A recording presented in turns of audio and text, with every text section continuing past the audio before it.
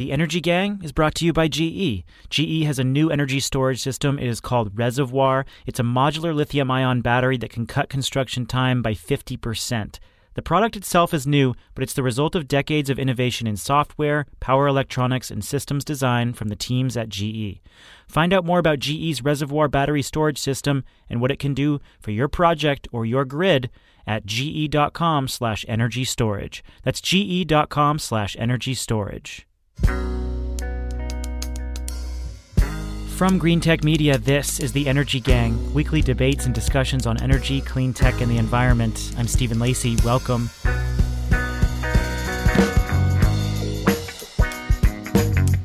This week, the wildfire crisis in California. Hundreds of thousands of acres were scorched, thousands of homes were razed, hundreds are still missing, and a major utility is on the verge of bankruptcy. We'll discuss the most destructive wildfire in California history. What happens if it was caused by utility equipment? Then we'll mark the Thanksgiving week in the second half of the show. We'll each share our picks for the top turkey of 2018. Who made the biggest blunders of the year? With me around our virtual dinner table is Catherine Hamilton and Jigar Shah. They are my regular co-hosts. Catherine's the chair of 38 North Solutions. She's in Washington, D.C. Catherine, what are you giving thanks for this week? Well, if I'm going to be silly, I'm giving thanks that I only have to eat tofurkey once a year.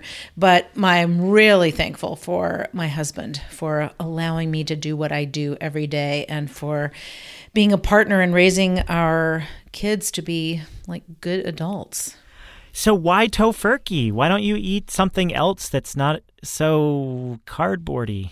Well, I do eat a lot of the sides, but some of the sides have meat stuff in them, so I have to avoid them. So I just go for it. I go for the full tofurkey. Jigar, what are you digging into? Are you eating tofurkey? You're a vegetarian as well. Well, I'm very thankful that my wife puts together a whole bunch of, different sides and different things. This is like her day of the year. She loves it. She spends a month looking at all the different recipes and all the different things that are happening, etc. So I think we mostly just eat a whole bunch of sides. There's not a featured entree. Stephen, what are you thankful for? I'm thankful for this house that I have around me that's safe, just a few miles north of us in North Andover, Mass. A lot of people were displaced about a month ago or 2 months ago because of that big gas explosion, and a lot of people lost their houses. They haven't been able to come back, and so they're spending Thanksgiving week in hotel rooms. And when they do come back, the gas company has ripped out all their appliances and not replaced them, and there's all these questions about who's going to pay.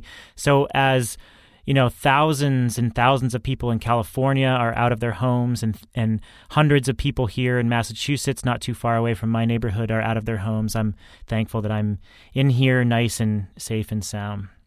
I also, want to give thanks to our listeners, too. So you've heard me mention this in previous shows. We're giving thanks to you for the remainder of the year, and if you use the promo code PODCAST to either buy a membership to GTM Squared, our premium service, or sign up for our storage summit in December, you will get deep discounts. You'll get $50 off your Squared membership, and you'll get 20% off your pass to Storage Summit. So just go to gtmsquared.com or greentechmedia.com/events and use the promo code podcast. So let's begin in California, where by now you've likely heard the president's prescription for managing wildfires. You got to take care of the floors, the floors of the forests, very important. You look at other countries where they do it differently, and it's a whole different story. I was with the president of Finland, and he said, we have a much different, we're a forest nation. He called it a forest nation. And they spend a lot of time on raking and cleaning and doing things, and they don't have any problem. And when it is, it's a very small problem. So I know everybody's looking at that. California has seen 1.4 million acres of forest burned this year. 5.4% of the state's land has burned in the last 5 years. The Northern California wildfire known as Camp Fire scorched 150,000 acres, but much worse, it killed nearly 80 people, destroyed thousands of homes, an entire town, and hundreds of people are still unaccounted for. The Woolsey Fire in Southern California burned another 100,000 acres around Malibu, displacing thousands of people. At one point, the Bay Area in California had some of the worst air pollution in the world due to the smoke and ash. In fact, some East Coast cities were hazy this week as the smoke blew across the country. That just shows you how much pollution was in the air. So some big questions are emerging from these fires, particularly in Northern California. One, who is to blame? PG&E says a transmission line malfunctioned near where the large Camp Fire started. Now they're facing an investigation, a class action lawsuit, and flirting with bankruptcy. Stepping further back, how much can we blame this on climate change? Low rainfall and hotter temperatures certainly played a major factor. Meanwhile, the Trump administration is blaming environmentalists and the state of California for forest management practices, even though the fire actually moved through mostly federal lands. So what are the most important contributing factors? And finally, how do you protect a vulnerable electric grid as these fires get worse and worse? This is a regular problem in California and in other regions now. So once again, resiliency is top of mind. Catherine, what do we know about how this fire started and what the impact is? Yeah, we definitely know there were some issues with PG&E's equipment.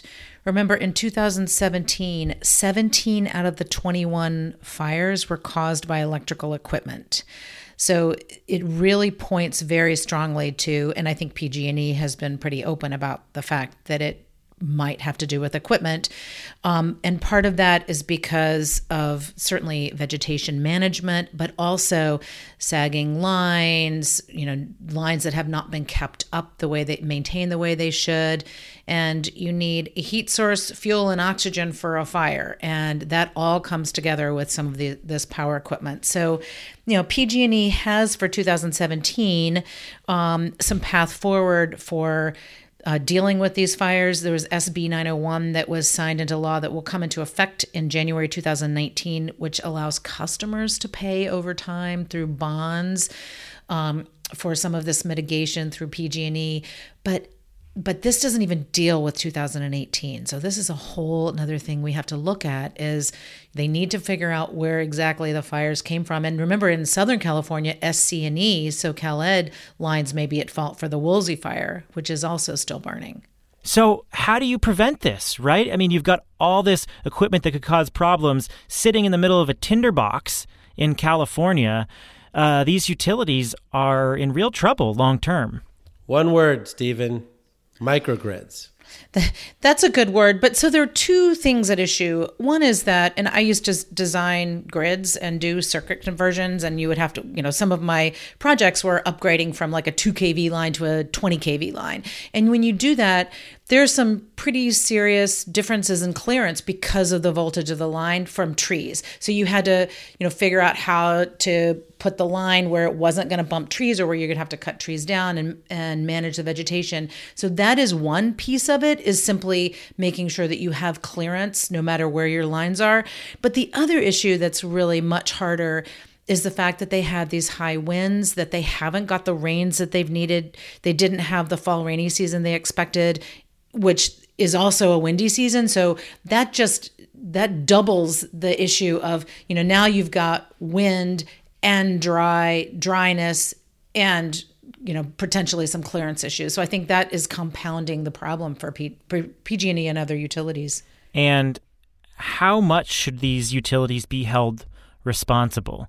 We just went through a political compromise earlier this fall, protecting PG&E and other utilities from wildfire damages last year, or at least allowing them to spread the cost of dealing with those wildfire damages to ratepayers. CPUC President Michael Picker has said that he does not want PG&E to go bankrupt, and that regulators and policymakers will, seek to find a solution to make sure that PG&E can spread additional costs associated with the Camp Fire. But meanwhile, we are seeing a class action lawsuit form, and people are pointing their fingers directly at PG&E saying, you are at fault. So how much is a utility like PG&E at fault? I guess we can't really say because we don't know exactly the cause of the fire, but signs point toward a transmission line causing the fire. Jigger, any thoughts on sort of how liable they are? PG&E was found to have wanted to shut down the power in this area because there were 52-mile-an-hour gust windstorms, and those are the conditions under which they have realized that fires might start, and so they decided to shut it down. Then they decided, we don't want to inconvenience the customer, so we didn't shut it down.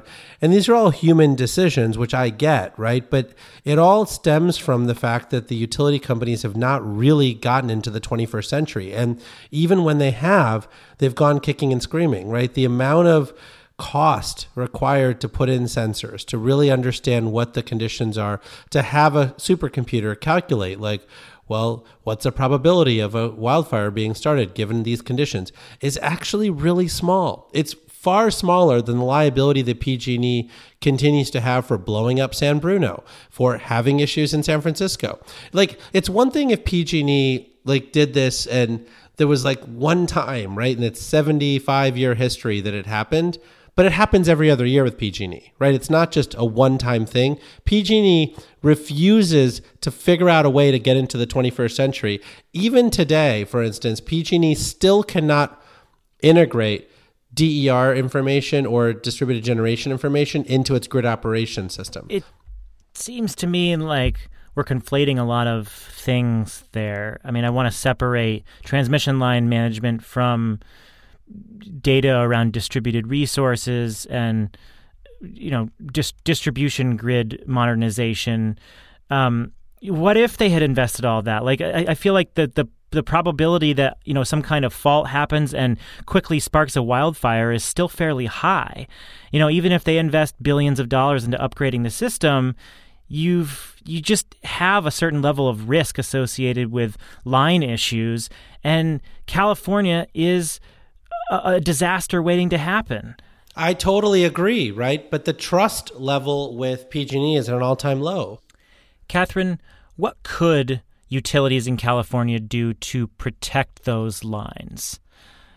Where do they go from here in terms of hardening the system so that they can lower the risk of wildfire damages? Yeah, it's an interesting question for PG&E because remember, they've also been cutting service in fear of this happening and to they didn't tens cut of thousands this time. Of people. Interestingly. No, they didn't. They took a decision. So, I think Jigger is onto something where we need to make sure that not only do we have sensors to understand what's going on and much better vegetation management, but we also need to be able to fail quickly and recover quickly, really put in more resilient technologies. And I think microgrids might be a good way to go for them because in some of these areas, they really are just fire waiting to happen. When you look at University of California, Merced modeled the risk of fire, increased fire in the California climate assessment. And they say by 2100, there will be an increase by 77% of area burned by fire. And insurance costs will go up 20%, close to 20%, just by 2055. So it's not going away. Just the trends there are such that, it's not even just, raking, which is what certainly the president said. It's not just about forest floor management because pine trees, evergreens also serve as fuel. That is, it's not just dead branches on the ground and leaves. It's really about everything and about managing the entire system. Well, this is where it gets kind of complicated, right? So you can point to a fault on a PG&E transmission line and determine whether or not the company was at fault for that problem or they didn't do enough in time to respond to the equipment failure. So that seems like fairly clear to me as investigators search for the cause of the fire. But if we're trying to hold oil companies responsible for generational damage, then it feels to me like this is a much more complicated problem because California's climate risk has shot up and made these wildfires much more likely. I mean, California's vegetation dryness exceeded the 99th percentile for any single day as far back as they've been keeping records. Eric Holthouse over at Grist writes that the air was so dry it was sucking water out of the land.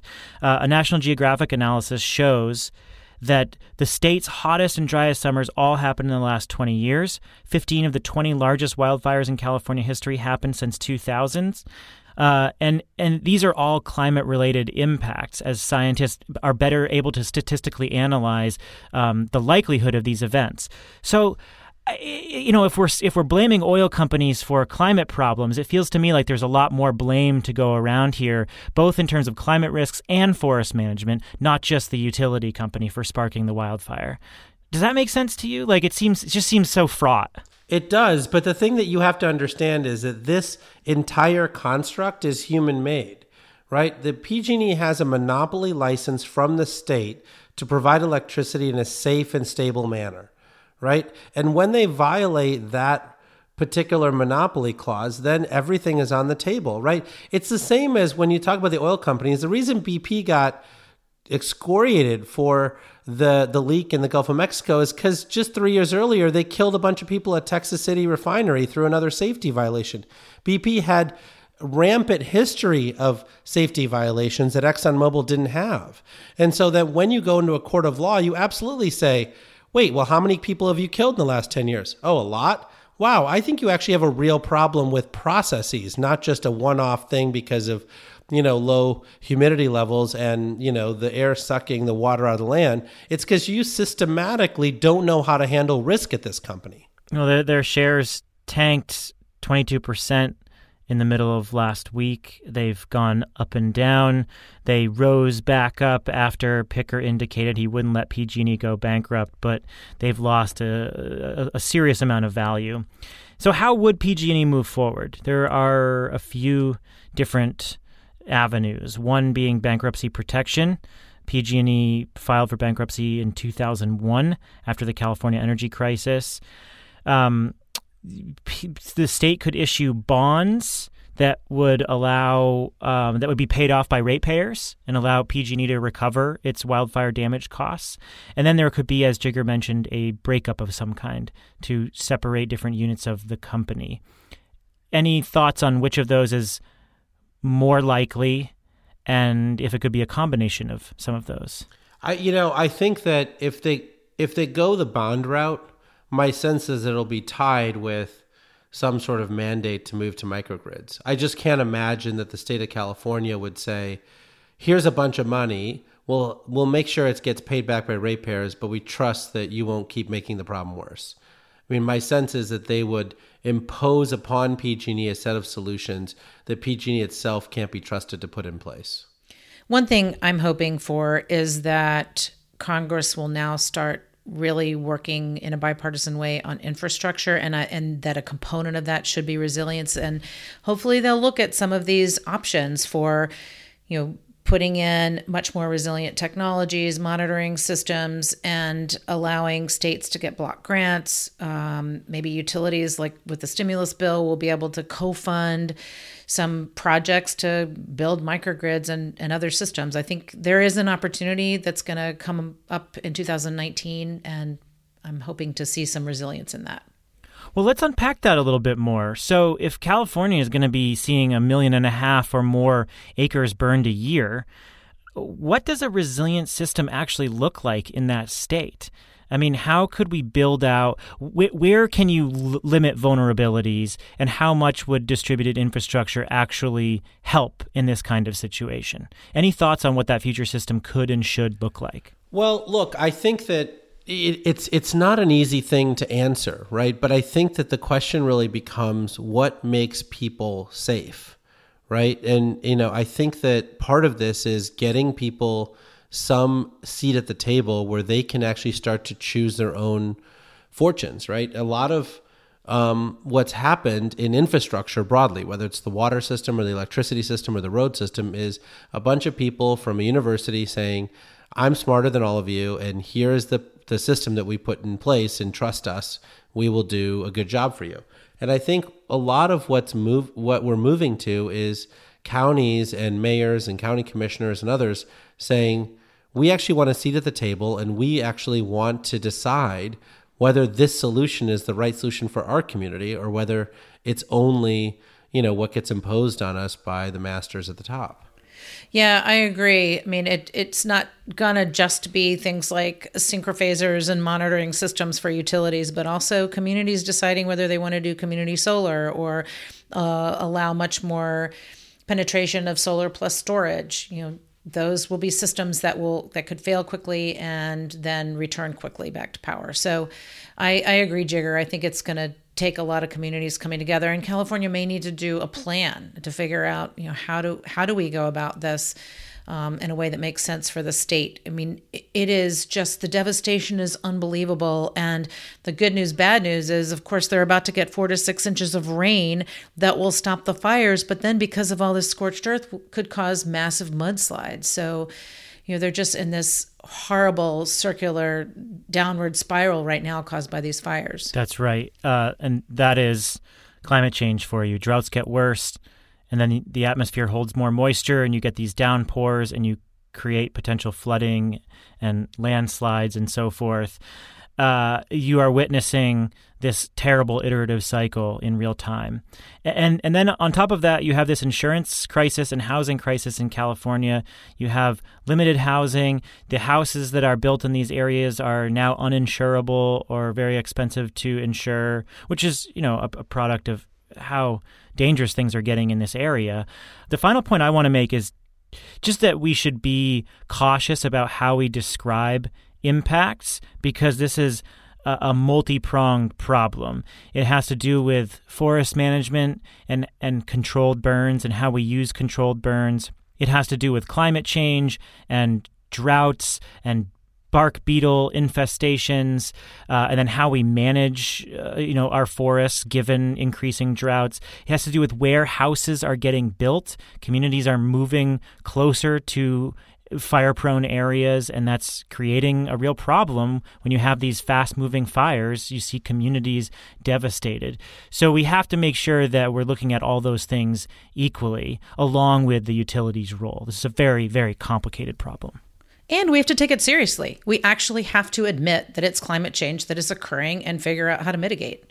Well, I think that's right, Catherine. But I think the part that still bugs me more than most is that these are companies who have publicly traded shareholders, right? There are people who are making deals, making 1% fees on bond issuances and figuring out how to make 20% return on equity and all these other things, right? And my sense is that either these organizations should be made into the wards of the government, where people are not allowed to make 20% returns and all these other things, right? Or they should basically be able to, handle the risks that are inherent within the business that they've actually, signed up for, right? But I just think this constant cycle of saying these are for-profit companies and then having the state bail them out on a continuous basis just feels wrong to me. And it feels like it's not the right way that capitalism should work, where it's like, all the upside profits I take and all the downside risks I socialize with the government. I think you're echoing how a lot of people feel about the situation in California. So more to come. We'll watch the political situation there to see if they do back PG&E or if investors run. Meanwhile, everyone's trying to figure out how to build a more resilient system, and GE is helping. GE has a new lithium-ion energy storage system that's modular and can cut construction time by 50%. It is called Reservoir. It is, again, modular, it's flexible, it comes shipped with the battery already inside, and you can pair it with anything, with thermal generation, with your renewable energy generation. You can use it for microgrids. The Reservoir system brings decades of field experience and tech innovation into a simplified yet customizable battery solution. So you can pair it with virtually anything you can imagine and make the grid more secure, more reliable, and more resilient. Check out the Reservoir system for yourself at ge.com/energy storage. It is time now for our picks of the top turkeys of 2018. So we gave our heartfelt thanks. Now we're going to talk about the biggest blunders and bloopers of the year and maybe poke a little fun. So, Catherine, serve us up a dish of turkey or tofurkey. Whatever your favorite alternative is. What's your top turkey of 2018? Okay, all roads lead to resilience, evidently. So mine is the war on coal, the coal bailout. The war on the war on coal. I love it. That's right. That's right. So back in 2017, in March of 2017, a couple things happened. The Trump administration issued an energy independence executive order that really tried to push forward the fact that we need more independence through U.S.-based resources, especially fossil fuels. That same month and the next day, March 29th, Bob Murray of Murray Coal, First Energy, and their lobbyist met with Department of Energy Secretary Perry and gave him two things. One was an action plan of everything to do to save the coal industry, and the second was a big hug. Those were all filmed.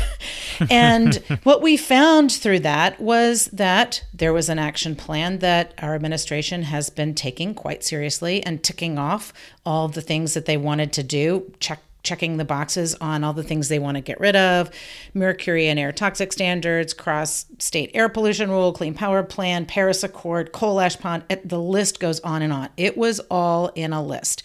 So what did DOE do? They hired Alison Silverstein and said, we're going to write an anti-regulatory report that shows the need for baseload generation. Well, she issued that report in August of 2017, just a couple months after this meeting, a few months after the meeting, and she found that, nope, actually it's because of flat demand and low gas prices and the fact that coal plants are already economic and have low capacity factors. That's why the coal industry is dying. Nonetheless, Department of Energy issued this notice of proposed rulemaking to support these coal-fired power plants in September of 2017, which of course FERC rejected in early 2018, shut down the docket and said, all right, we'll start a resilience rulemaking. And Department of Energy has continued to try to use the Defense Production Act, the Federal Power Act sections. They just the other day issued a new program called Coal First to try to build flexible, resilient, small 50 to 350 megawatt coal plants. So they continue to move forward on coal, regardless of the fact that none of this makes any economic sense. And the person who was the lobbyist for Murray and First Energy, who was in that March 2017 meeting, 1 year later was introduced and confirmed as the deputy administrator of the EPA. And his name is Andrew Wheeler, and he is now going to very likely be running EPA. Mm-hmm. What a charade this was.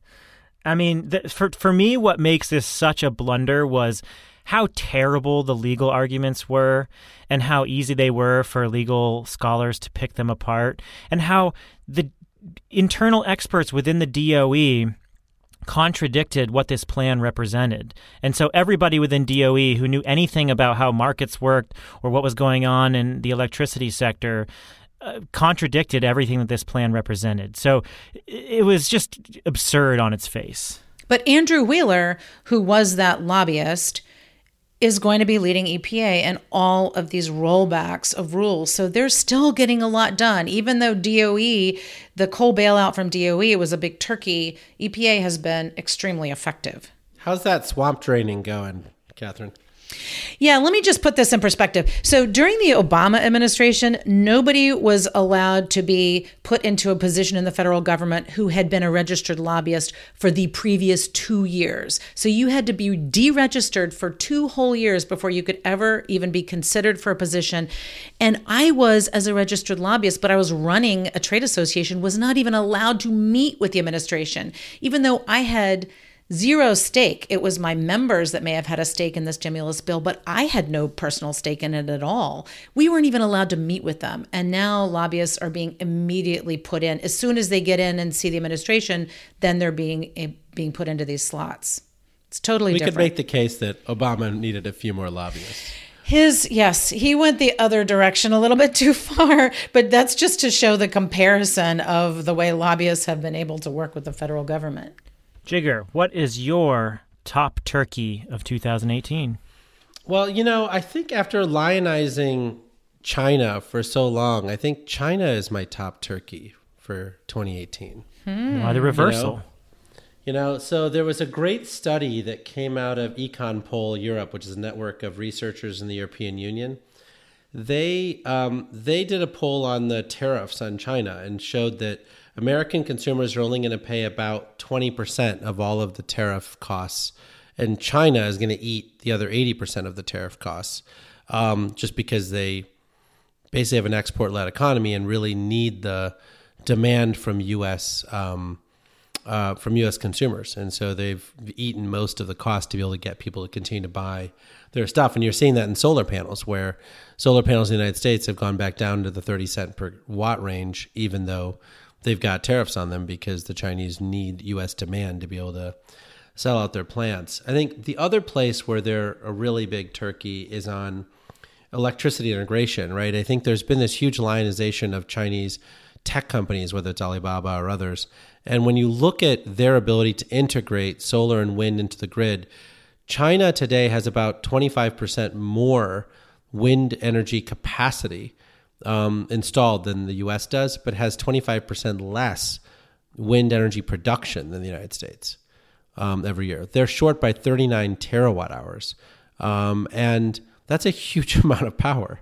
And so, I think that is largely because they just refuse now to ask for help on grid integration and all the other pieces that they need help with. And the U.S. really is better than them at figuring a lot of that stuff out. So I understand the wind curtailment problem, but I don't get if the Chinese are sucking up those costs and keeping prices low for everyone else, why are they a turkey for it?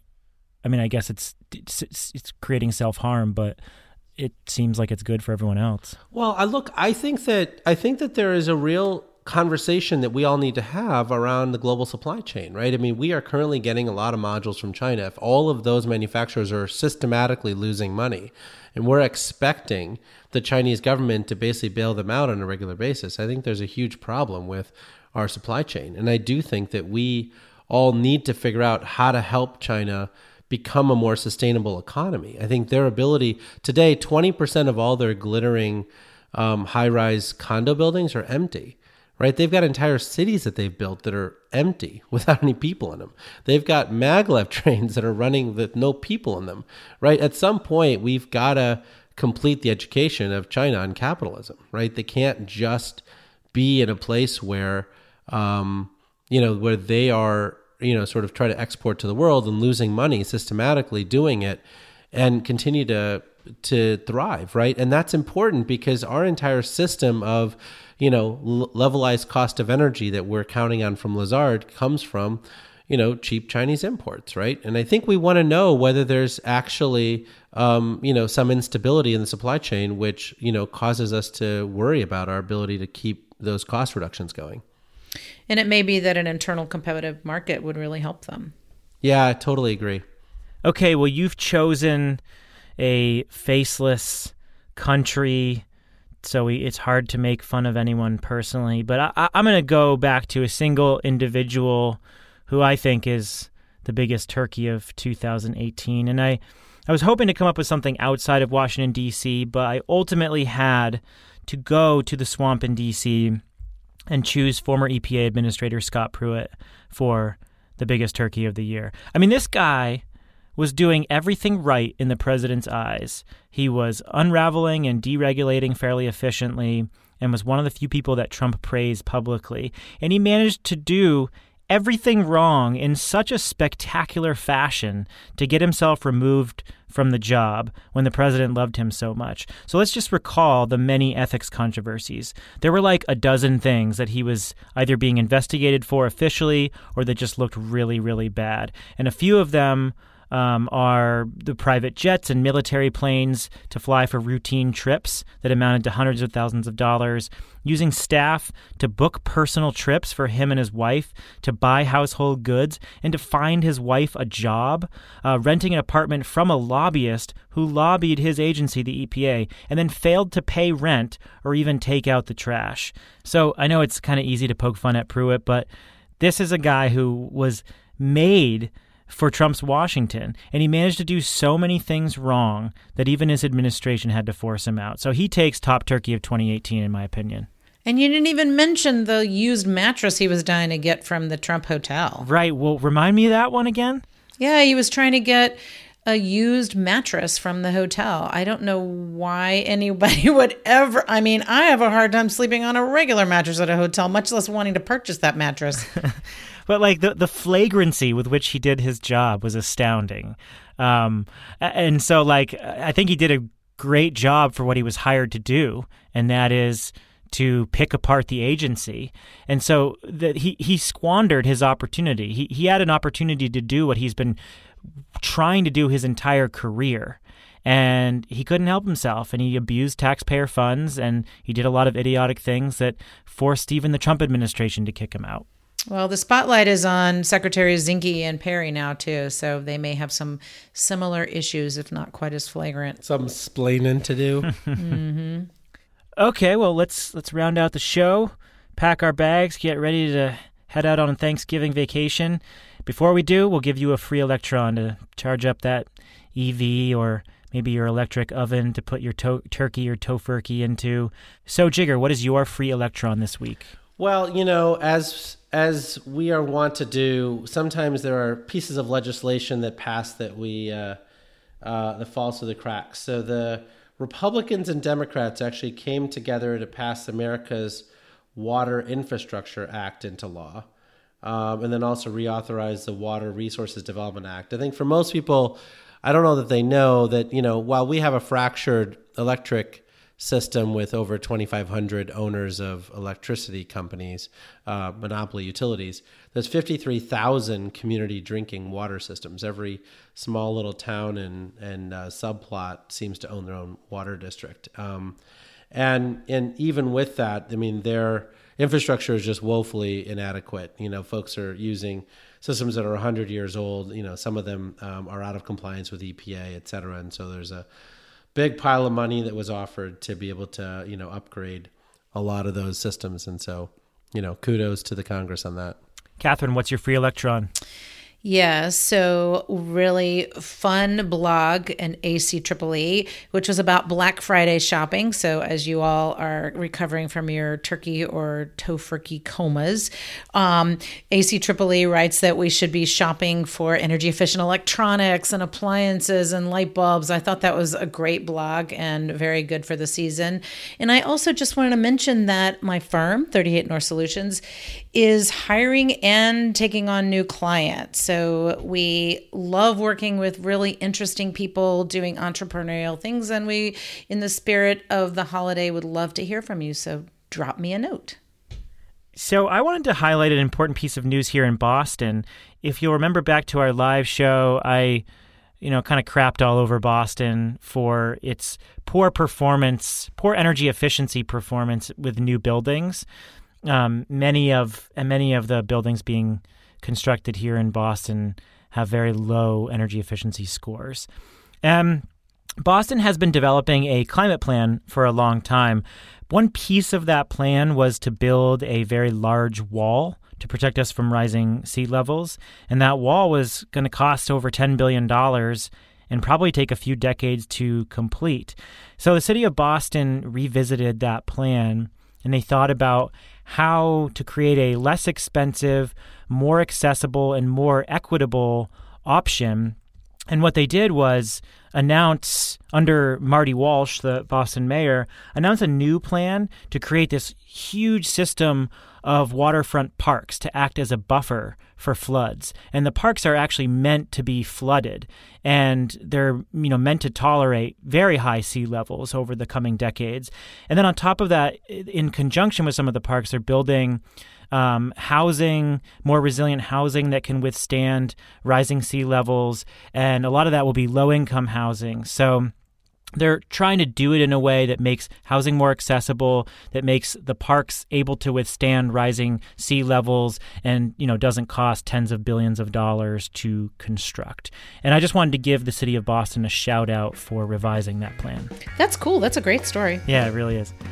Well, that does it for the show, folks. If you want to express your gratitude, go over to Apple Podcasts right now and rate and review us, then pass the show on to someone who you think would like it. We are eternally grateful for your support. Reach out to us on Twitter if you've got questions, comments, or feedback. We'd love to hear from you. Catherine, happy Thanksgiving. Thanks. You too. Jigger, you as well. Thanks. With Catherine Hamilton and Jigar Shah, I'm Stephen Lacey. We are The Energy Gang, a production of Green Tech Media.